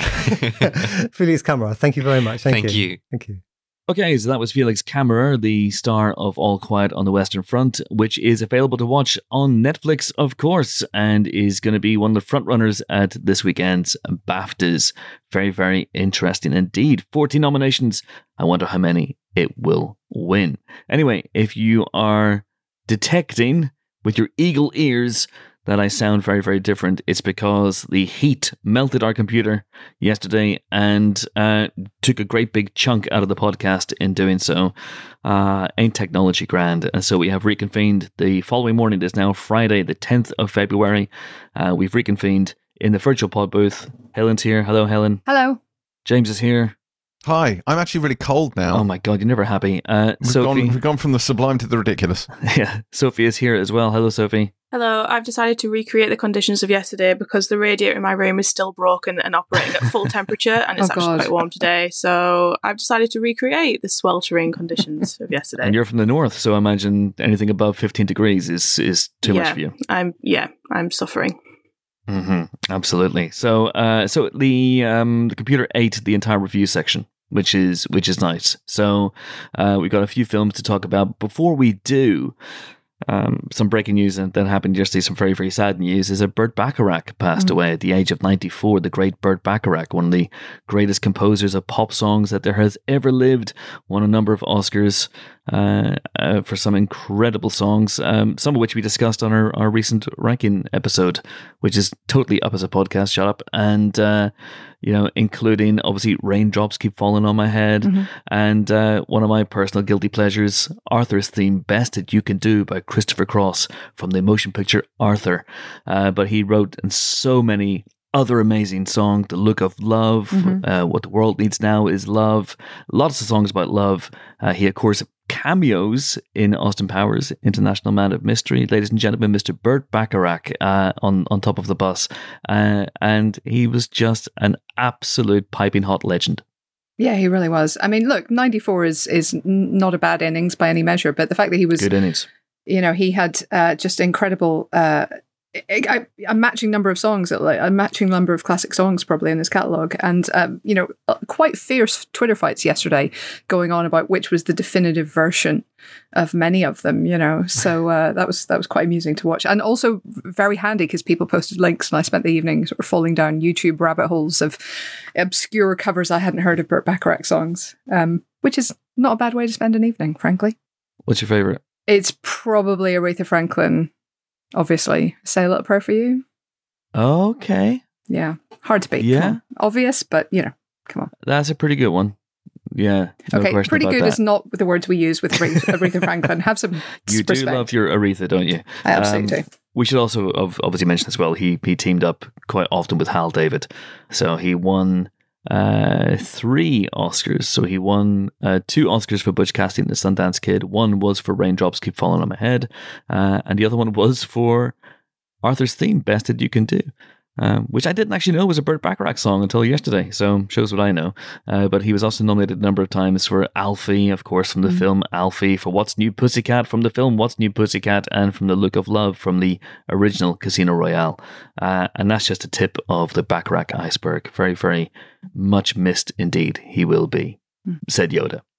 And in terms of other movie news, we're not talking about it now because we haven't seen it yet, but the trailer for Fast 10 is going to be out later on today. So if you need a dose of testosterone and this podcast isn't doing it enough for you, then check it out from 4 p.m. But we have some world exclusive images, don't we, Sophie, from that movie on EmpireOnline.com right now, We do. which are very, very exciting. Yep. World first looks at the film. We've got Vin Diesel with a car. That's all I know about that one. We've got Jason Momoa on a motorbike, different form of transport. As Dante, yeah. But Louis Leterrier describes him as 1,000% Momoa. 1,000% Momoa. To put it in context, I'm 23% Momoa. He is 1,000% Momoa. Yeah, which is very good. We also have a first look at Brie Larson's character called Tess. So you can find those on Empire Online and our social media channels. Go and like and follow us. Thank you very much. There you go. You see, Fast 10 is not just going to be a big old sausage fest. It has women in it, and they may even be talking. Women talking, which brings me... it's a great segue. This is why they give us awards, which brings me neatly on to this week's reviews section, and we're going to start with Sarah Pauli's Women Talking, which is about a group of women talking, but also doing other stuff too. Hell's Bells. I mean, yeah, not much other stuff, if we're perfectly honest. This is very much a discussion film. And what's testament to Sarah Pauli's talent, I think, is how riveting it becomes in her hands, even though it's a bunch of people sitting in a barn. So earning 20%. This is the story of a group of women in a sort of Mennonite-esque community. And they learn that they have been... For years, they've been suffering assaults, and the men of the community have told them that this is demons, this is their imagination, this is whatever. And then they finally find out that the men of the community, or some of the men, have been drugging them and raping them in their sleep. And so the men, basically for the wrongdoer's protection, take him off to jail. But they say, we're going to bail him out and we're going to come back in 2 days. And when we do, you have to forgive us and we have to get on with life. And so the women have this 2-day period where there are basically no grown men in the community, and they have to decide as a group what they're going to do. Are they going to stay and fight? Are they going to stay and do nothing? Or are they going to leave the only home they've ever known, and their entire sort of community and identity behind them, and go off in search of something new? So that's the dilemma that they face. A group of them are appointed to make this decision and talk it out and thrash it out. And that's what we're watching, basically. We're watching the debate over what to do about this horrendous situation. And it's led by Rooney Mara's Una, Claire Foy's Salome, and Jessie Buckley's Marish. And you've got a spread of personalities there. Una's very good, but also very determined and very strong. Claire Foy's Salome is just furious. She is homicidally furious. And Marish, Jessie Buckley's character, is someone who has been basically beaten down by the system and who is also furious, but in a very kind of embittered way. And so seeing these women talk it out, along with older members of the community played by Judith Ivey and Sheila McCartney, with younger women who are involved as well. It's absolutely fascinating. It obviously has real world parallels with Me Too, yes, but just the wider cause of inequality in society. How do we stand up without losing our own identity? How, when these women's entire faith and being is wrapped up in being wives and mothers, do they walk away from all that? So it's really loaded. It's really philosophically charged. It's moralistically charged. It's political. It's, I thought, absolutely stunning piece of writing. It's based on the book by Miriam Toews, or Towes. I apologize, I don't know how to pronounce it. I've only seen it written down, and then adapted with Polly as well. But yeah, just off the charts, great performances. Everybody kind of gets a moment, but and it can be sort of a little bit monologue-y at times, can be a little bit stagey, but in a way that I thought worked much better than a couple of quite stagey films I've seen recently. And not a period piece, despite appearances. Very slightly a period piece, but yes, only just because it is we came out and I thought it was like, when is this set? Is it set in the 50s? Like, because it does appear, because of the nature of their community, it appears out of time. But it's, as you say, it's a message that kind of is universal. And we look at the news at the moment. There's a lot of this stuff going on. Consent is on Channel 4 last week. There's Emily Atack's documentary as well. It seems to be very much a conversation that is at the fore, and rightly so. And this is a really, really difficult watch. I think you and I watched it together, and you come out absolutely furious with the world because these women have so much anger, rightly so, and it feels like the deck is stacked against them. They're in this system whereby they can forgive, and they're thinking about how it relates to their religion, but their entire religion is patriarchal, laid down by a group of men, instructed by men, run by men, and it feels like they have so little in the way of options. And so it's part deciding what to do, and it's part exercising the demons and just venting their frustration, actually from these very different perspectives. But yeah, really, really powerful film. But I think that's where Una comes in, because I think she's our ray of hope in a way for them. So I think that it's very balanced that way. So it's not just just a depressing, awful film. There's a lot of strength and a lot of reason for hope in here, I think. So how would you sell it to people who are perhaps even the title might be slightly off-putting to people that might go, oh, a talkie film, it's like movies like this sometimes, and I'm thinking of Mass, which came out a couple of years ago, and they're hard sells on paper. How do you convince people to go and see something that is very, very dialogue heavy, that's very, very stagey in this way, and without making them feel like they're being beaten over the head by messages? What would you say to those people? It can feel like that from the outside. It feels like one of those where, it's not going to be a lot of fun, but it's a film I should watch or something like that. And I think it's genuinely more than that. It is quite theatrical, but not in the sort of claustrophobic or stagey way too much that I think you can get from other films that are like that. I feel like Sarah Polley as a director does so well to get cinematic scale and scope in there, and see the community as a whole and not just this one conversation. And for me, I absolutely loved this. It felt that seeing these women have such space over these 2 hours to just talk about these things in all different kinds of ways, as Helen said. It gets quite cerebral and philosophical at times, but then it gets quite sort of even close to funny or darkly humorous at times. It gets really, really sad, really anger-inducing. Everyone gets their moment, and it's quite cathartic to see just like this space being made for this to be talked about in this way and not feeling rushed, and sort of the real-life implications for women who have to make decisions about these things. And that makes it more than just like an issues film that you feel like you should watch, but that you're going to have an awful time. It's not that for me.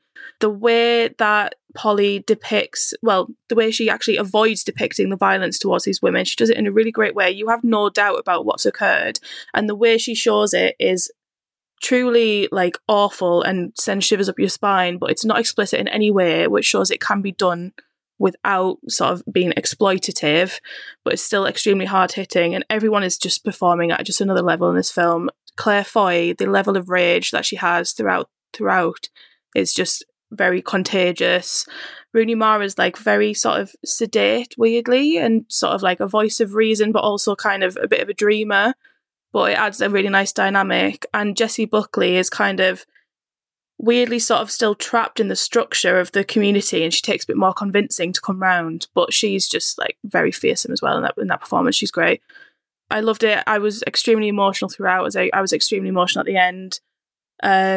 The setting is wild to me, that it's more recent than you think, far more recent than you think, but these women have been told that it was Satan that was attacking them.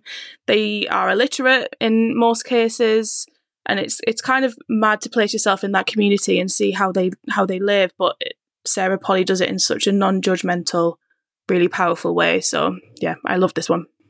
All right, okay, fantastic. 4 stars then we gave this one. 4 stars in to Women Talking. Sophie, let's stay with you and let's move over to Blue Jean. Georgia Oakley's drama, which is set in the Northeast in 1988 and follows a school teacher who is a lesbian, and she is trying to live a normal life, but Section 28 is just about to be brought into being by the government. The horrendous, pernicious Section 28, and complications ensue both personally and professionally when a new student shows up at her school. Sophie, talk to us about this one. Yes, so this is Georgia Oakley's directorial debut, and it's really a feature debut, and it's really a cracker. So yeah, Rosie McEwen, also her first leading role, and she is excellent in this film.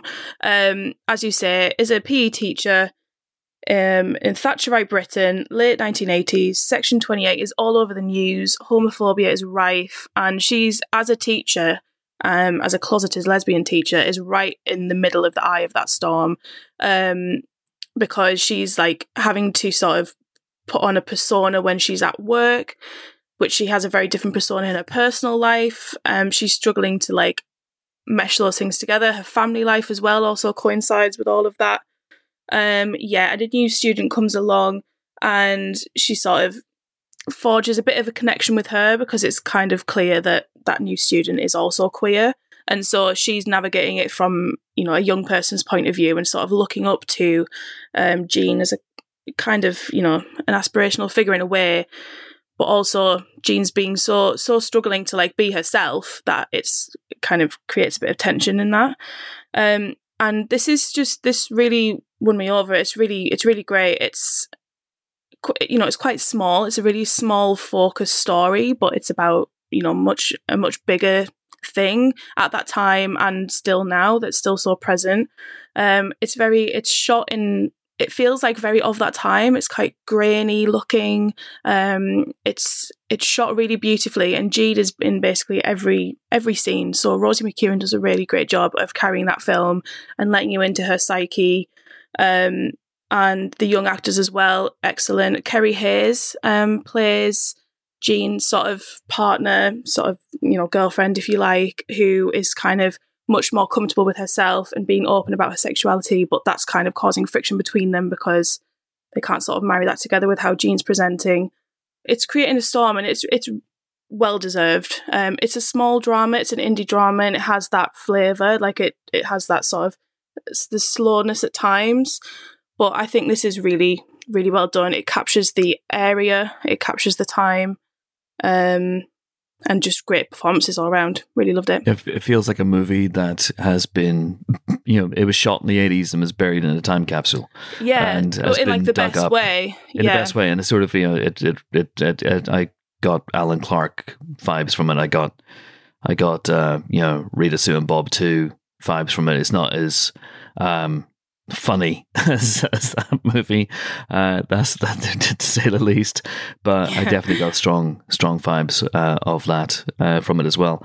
Yeah, I thought it was really, really great. And Rosie McEwen is great. Apparently she's turning up a storm. Have you seen her in Othello, Helen, yet?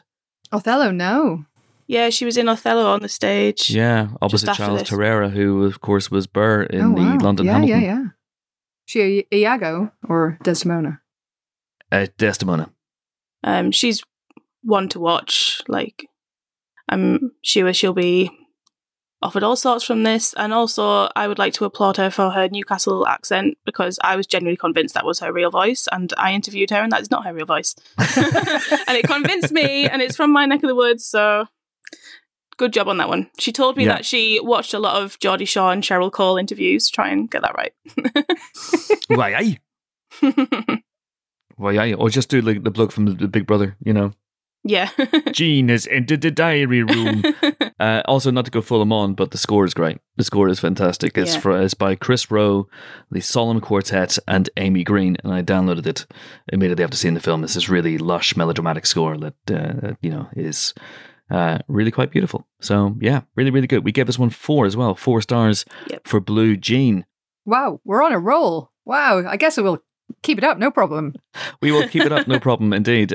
Because speaking of blue jeans, Magic Mike wears them sometimes. Sometimes he divests himself of them. But he is back, played by Channing. Channing is back. Channing Tatum is back as Magic Mike in Magic Mike's Last Dance, the final Magic Mike movie, the third and final part of the trilogy. Steven Soderbergh is back as director for this one, having taken time off. I'm pretty sure he shot and produced Magic Mike XL. I was heavily involved in that movie, but he is back behind the camera for this one as director. And people are expecting great things from this. And my understanding is that they might be disappointed. Is that right, Helen? Yeah, a little bit. Look, if you just watch this as Magic Mike, a Cinderella story, it's fine. You know, Channing Tatum, average rom-com, it's fine. He meets a rich lady at a party. She's a bit sad. He does some sexy dancing for her, and she says, hey, come to London and choreograph a show with me. I happen to own a theatre. Let's essentially invent Magic Mike live. So they go off and do that. And that's the movie. That's the whole of the movie. What it isn't is a Magic Mike movie, because I went back and I rewatched the other two just to make sure of this. They are films about men. They are films about a group of men, about a group of men's friendships, about how they relate to each other, about how they navigate this very odd industry that they're in, about the pressures of being judged all the time on your physical beauty, about what that kind of does to you as a person, and also how you interact with the opposite sex if you are indeed attracted to them. None of that is here in Magic Mike's Last Dance, the dancers who he recruits to put on the show, I don't think any of them are named. I don't think there's a single one who has a single line of significant dialogue. They don't play any role in the film. It's all about Magic Mike and his relationship with Salma Hayek's Max. And there are some interesting kind of things to be maybe teased out of their relationship, and the film hints at some stuff that's kind of interesting in their relationship. There's an idea that she is kind of this person who has new fads all the time and gets swept up in new enthusiasms and then kind of drops them after a couple of years. And there's also an idea that maybe he can't settle down with anyone because he gets bored or he gets distracted. So maybe that's why they're good for each other. Maybe, but the film never really explores that. That's me giving the film more credit than it seems to claim for itself. I was just about to say, you're giving it too much credit there, Helen, I think. Yeah. It's also maybe... I mean, look, I quite enjoyed the dancing in the sense that it is always nice to watch people do a thing that they do it well. You know, there's one guy in particular, not Mike himself, who appears to go from point A to point B without passing through any of the intervening points. And that's kind of magical to watch that kind of dancing ability. It's amazing. However, the dancing doesn't have any story behind it like it did in, again, both of the previous two films.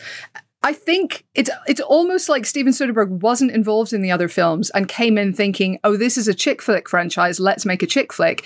And the other two are emphatically not chick flicks. I'll say it again, they are not love stories. They are not actually about women, they are about men. They're about real interesting ideas about non-toxic masculinity, but they are not chick flicks. And so it is so weird to me that this is the film we've got from the third Magic Mike, and I would love to understand what the thinking behind it was. I didn't hate it. I had a perfectly nice time. I watched it. There was dancing. There was music. The Pony cinematic universe has come to a conclusion with Pony played at one point. Fine, but it's not a Magic Mike film, and that's what's so weird about it. This quite actively angered me, actually. I'm quite a recent Magic Mike convert, to be fair. I watched the first one when it came out, but then I recently rewatched it again and watched XXL for the first time, last week or something, in preparation, of course, and was blown away by it. It's so good. It's as good as everyone says. And this, I just found, it had none of the heart and soul that those films do. It wasn't sexy, but not in the way in terms of dancing. That's not where the sexiness of those films comes from. It comes from their interactions with the people they meet on that road trip in XXL, specifically, how they meet along the way, how they interact, how, making a woman smile is kind of the key goal for them. And there's not really any of that in this one. And a lot of it, as you say, Helen, comes from the characters of the dancers and engaging with them as people. And, they are actors. Joe Manganiello is, an incredible screen presence. Matt Bomer is so good. And you don't have any of that with these dancers because they are from the live show. And it honestly just feels like SpawnCon for Magic Mike Live for about 2/3 of the entire runtime. The setup to get him to London is very contrived to me, very sort of hand-wavy. The romance between him and Mike and Max, I just don't feel was earned. And the setup in London is weird. So there's a lot of scenes with him getting to know her driver/butler and her teenage daughter, who for some reason narrates the story. Oh, that was very grating. That was straight out of the sort of teenage London film playbook. That could have been an Amanda Bynes film. Do you know what I mean? These are all selling points, Helen. You don't. I like Amanda Bynes. I would absolutely welcome her to come back to the screen in a big way. I think she's fantastic. Yeah. But What a Girl Wants is not her best work. Let's all be honest about this. Come on. This idea that you come to London and you instantly fall in with posh people, we've all tried it. It has not worked for any of us. Look at us. James is one of our best friends. part of the magic of the first two films is it's set in these small town Florida, it's about sort of working class people. City Florida, to be fair, but blue collar Florida for sure. Yes, blue collar. That's the word I'm looking for. Thanks, Helen. It has that feel about it. He's thrust into all this glamour here. The whole sort of cheeky London vibe of it really rubbed me up the wrong way. And the butler guy who's posh and sort of, it's funny how posh he is and all that, I just found really just incongruous with the tone of what Magic Mike normally is, and how Max is like talking about sort of empowering women and all of this stuff, and she's so disempowered, and she's incredibly wealthy. She's going through a divorce. That might mean that changes, but it's like, I'm not sure I'm supposed to feel like you want me to feel that you are the powerless person in this situation. I'm just not sure that that's true. And like, I just couldn't buy into that version of it at all. Yeah. And the film kind of tries to call her out on that a couple of times and point out like she's quite hostile to other women sometimes because she's jealous of him and he's jealous of her before they've admitted that they're actually in love with each other. You know, there's a sort of quite a funny thing where they're both blatantly dealing badly with anyone else paying the other one attention. But because it isn't cohesive and consistent in that, it doesn't work. It doesn't come across. There's no there. Look, if you just want to see Channing Tatum, you know, get a makeover in Liberties and then go dance a bit with some other handsome young men, then great. But like, it's not a Magic Mike film, actually. It's just Magic Mike Live. And there are a couple of really good like the one at the beginning is good, and the Channing does one that's sort of like In the Rain, big Step Up 2 vibes from that one, which is in the trailer, which is great. But yeah, even the dance sequences compared to that convention third act in XXL, it's nowhere near as good. And even compared the first to the gas station in XXL, it's got none on it. Not magic for me, sadly. That's right, XXL. I said XL, which perhaps might be a Freudian slip on my part. Magic Mike XXS.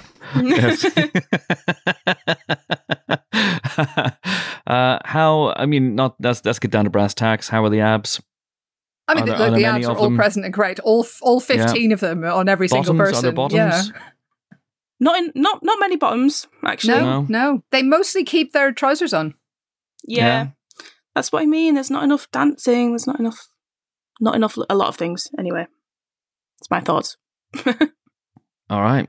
2 stars. 2 stars for Magic Mike's Last Dance.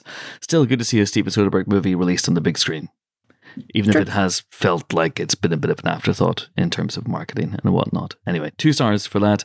And we are running rapidly out of time on this one. But Helen, you watched Your Place or Mine, so God damn it, you've got to tell people about it. I really do. Is it telling or warning? What is it? It's fine. If you turn on a Reese Witherspoon, Ashton Kutcher rom-com, you know what you're getting, and that's exactly what you get. Do you know what I mean? It's like the Lament configuration. If you take that and you start messing with that puzzle, you know what you're getting into. Cenobites are going to come out of the box. Like, there's just, that's what's going to happen.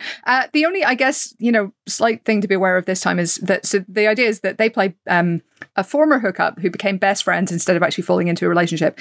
And he's moved across the country to New York. She lives in LA with her son.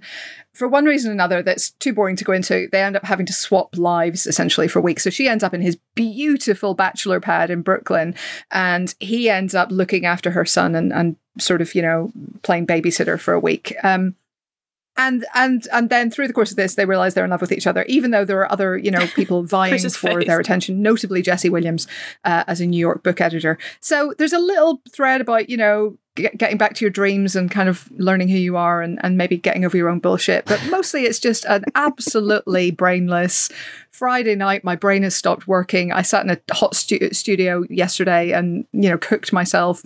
I can't think anymore. This is what I'll watch. Yeah. It's that kind of a film, So honestly, fine. Yeah. Yesterday was so hot, it cooked my nines. Anyone get that reference? No. Anyone? I did not understand. It's the Man with Two Brains. Oh. When is Kathleen it Dr. Turner, well, Kathleen Turner puts Anne Amel Mahay, the brain in the jar. She puts her into the oven, and he gets her out of the oven, and just then he goes, time. count to 10, count to 10. She goes 1, 2, 3, 4, 5, 6, 7, 8, 10. And he goes, "Oh my God, you cooked her nines!" Which is, you should watch that film again. It's so good. James loves it. It's a huge film for James. It does sound so very, very funny. That's the same sequence. It's the same sequence into the Mud Scum Queen. I don't remember any of this. I have seen this film, but I have erased it from my memory on account of it being so unfunny. His wife has died. And he has a big picture of her in his foyer. Right. And he's met Kathleen Turner, who is like, smoking hot femme fatale. And he knows he shouldn't get involved. And he goes to his wife's picture and he says, look, I want to, basically just bang this woman. Is there anything I shouldn't do? Just give me a sign. Just tell me any sign. And the picture starts revolving rapidly around on the wall while a female voice goes, no. And then it stops and he goes, any sign at all, I'll be looking out for it. Come on, tell me that hasn't made you... Not. You know what? I'm actually starting to think I don't think I've seen this film. I'm very familiar with the cover of the VHS tape, but I'm now starting to think, although I thought I'd seen it, I don't think I have because I have no memory of that. He's got the screw top method of brain surgery where you unscrew someone's head like a jar, I'll be honest, and then it doesn't sound like comedy gold. Bang it against the kitchen It's sink so if good. it doesn't work. I sense an Empire get together coming up. I feel like we have to correct we this. just go around to Chris's house and watch Man with Two Brains, so I can just moan all the way through it. Wow, you're really selling it. Yeah. We'll do a double bill, that and Nuns on the Run. yes, how can anyone who loves the Nuns on the Run, the Nuns on the Run, The Nuns on the Run. it's like, Definitive article. it's like the Wolverine. Yeah, that's right. It's the sequel. The Suicide Squad. How can anyone who worships at the altar of Nuns on the Run dismiss and poo-poo the Man with Two Brains is beyond me. You have cooked your good taste. Well, that is maybe what's one happened to day you. I will agree to be educated. But today is not that day. Today is not that day. Anyway, 5 stars for The Man with Two Brains. We haven't given an official review yet to Your Place or Mine, but I'm led to believe that one is being worked on right now. Top men are working on it right now. Who? Top men. So that's probably a 2. I'm guessing that's a 2. But we'll see. I mean, look, it could go to a 3. There's nothing It could go to a 3. bad about it. It's just, there's nothing that special either. How are the abs? I mean, at least 15. All right. Speaking of abs, I've got to go do a workout. God, I'm so physically active. That's it for this week's Empire Podcast. On that note, that is it for this week's Empire Podcast. Join us next week for more film-related fun when hopefully the aircon will be working in the studio and we will be joined by a cavalcade of people. Henry Cavill. Because next Henry week, Cavill, that's what Henry I thought. Cavalcade, yes, he's coming around to fix the computer. He could probably do it, in fairness. Yeah. Build us a new one is what he'd do. I think he could. He could absolutely upgrade our equipment. Do not think about Henry Cavill's equipment. Not a euphemism. Helen, Gosh. stop it. You just said Stop it, Helen. How am I supposed to not think about it? Ah. How are the Fair abs? now. It's out in the open now. Anywho, next week is the release of Ant-Man and the Wasp, Quantumania, and we're going to be gripped by Quantumania on the podcast because we'll be talking to 2 Quantumaniacs from that film, Ant-Man himself, Paul Rudd, and Kang. Kang the Conqueror. Jonathan Majors will be on the show. So we got Kang the Conqueror and Lang, the quite possibly conquered, on next week's show as well. Plus, we'll be talking to Jenny Slate. No, she's not. She's bang on time. And she's the star of Marcel, the Shell with Shoes On. And she's going to be on next week's show as well. What an amazing show. So much better than this week's. Hey. Thanks, Chris. Anyway. Don't do these very often. How rude. Anyway, that is it. All that remains now is for me to say goodbye to my 3 colleagues of such lethal cunning. Sophie Butcher. Goodbye. I've realised I'm the... Oh no, Helen has also done a funny Squadcast name. Thank you, Helen. But Sophie has not. Sophie has let the site down. I'm as sorry. has James. I presume we have to pay extra for you to do a Squadcast name, Yes, James? that is how it 100% works? correct. Okay. James Dyer. Goodbye, James Dyer. Goodbye. It is goodbye to Magic Mike, a Cinderella story, Helen O'Hara. Toodaloo. And it's goodbye from me, El Cazador Trofeo de los Hombres, the demon who makes trophies of men. I'm off to cook my 7s. That's what I'm off to do. I'm really hungry. I could go for a whole plate of 7s. Thanks for listening. See you next week. Bye-bye.